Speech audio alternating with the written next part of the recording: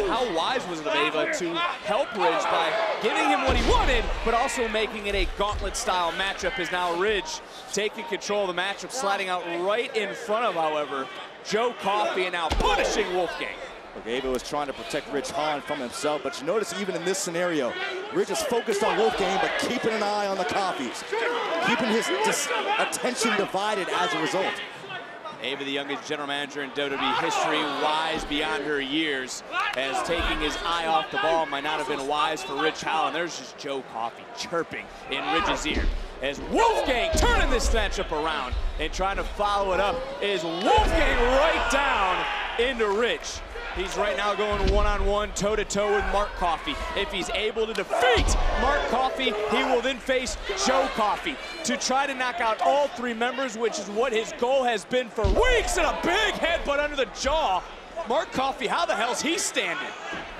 Just gets caught, and then boom, big overhead, belly to belly. Not standing for long. It would be an amazing accomplishment for Ridge Holland to pull this off. On one leg.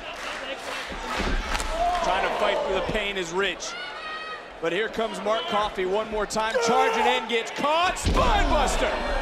Modified version, because Ridge couldn't go down all the way because of the injury to that left knee, but somehow, bam, another Northern Grit into another cover to put away Mark Coffey. And Joe Coffey.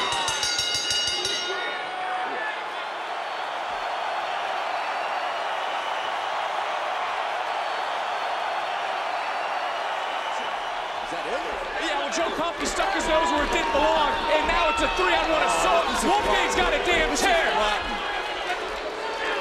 Ridge Holland was well on his way for scoring another victory, and it all breaks down, and now it's reminiscent of what happened a couple weeks ago. And I don't blame the officials for running away. What are you going to do? You can't do anything. Who's going to stop Gallus? Ridge Holland. They're still fighting the big man. Uh-oh. Yeah. Ridge Holland with the equalizer. Swinging for the fences. Ridge Holland is a one-man wrecking crew.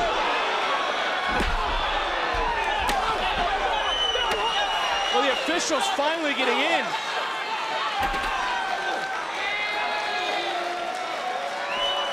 As Byron, look up.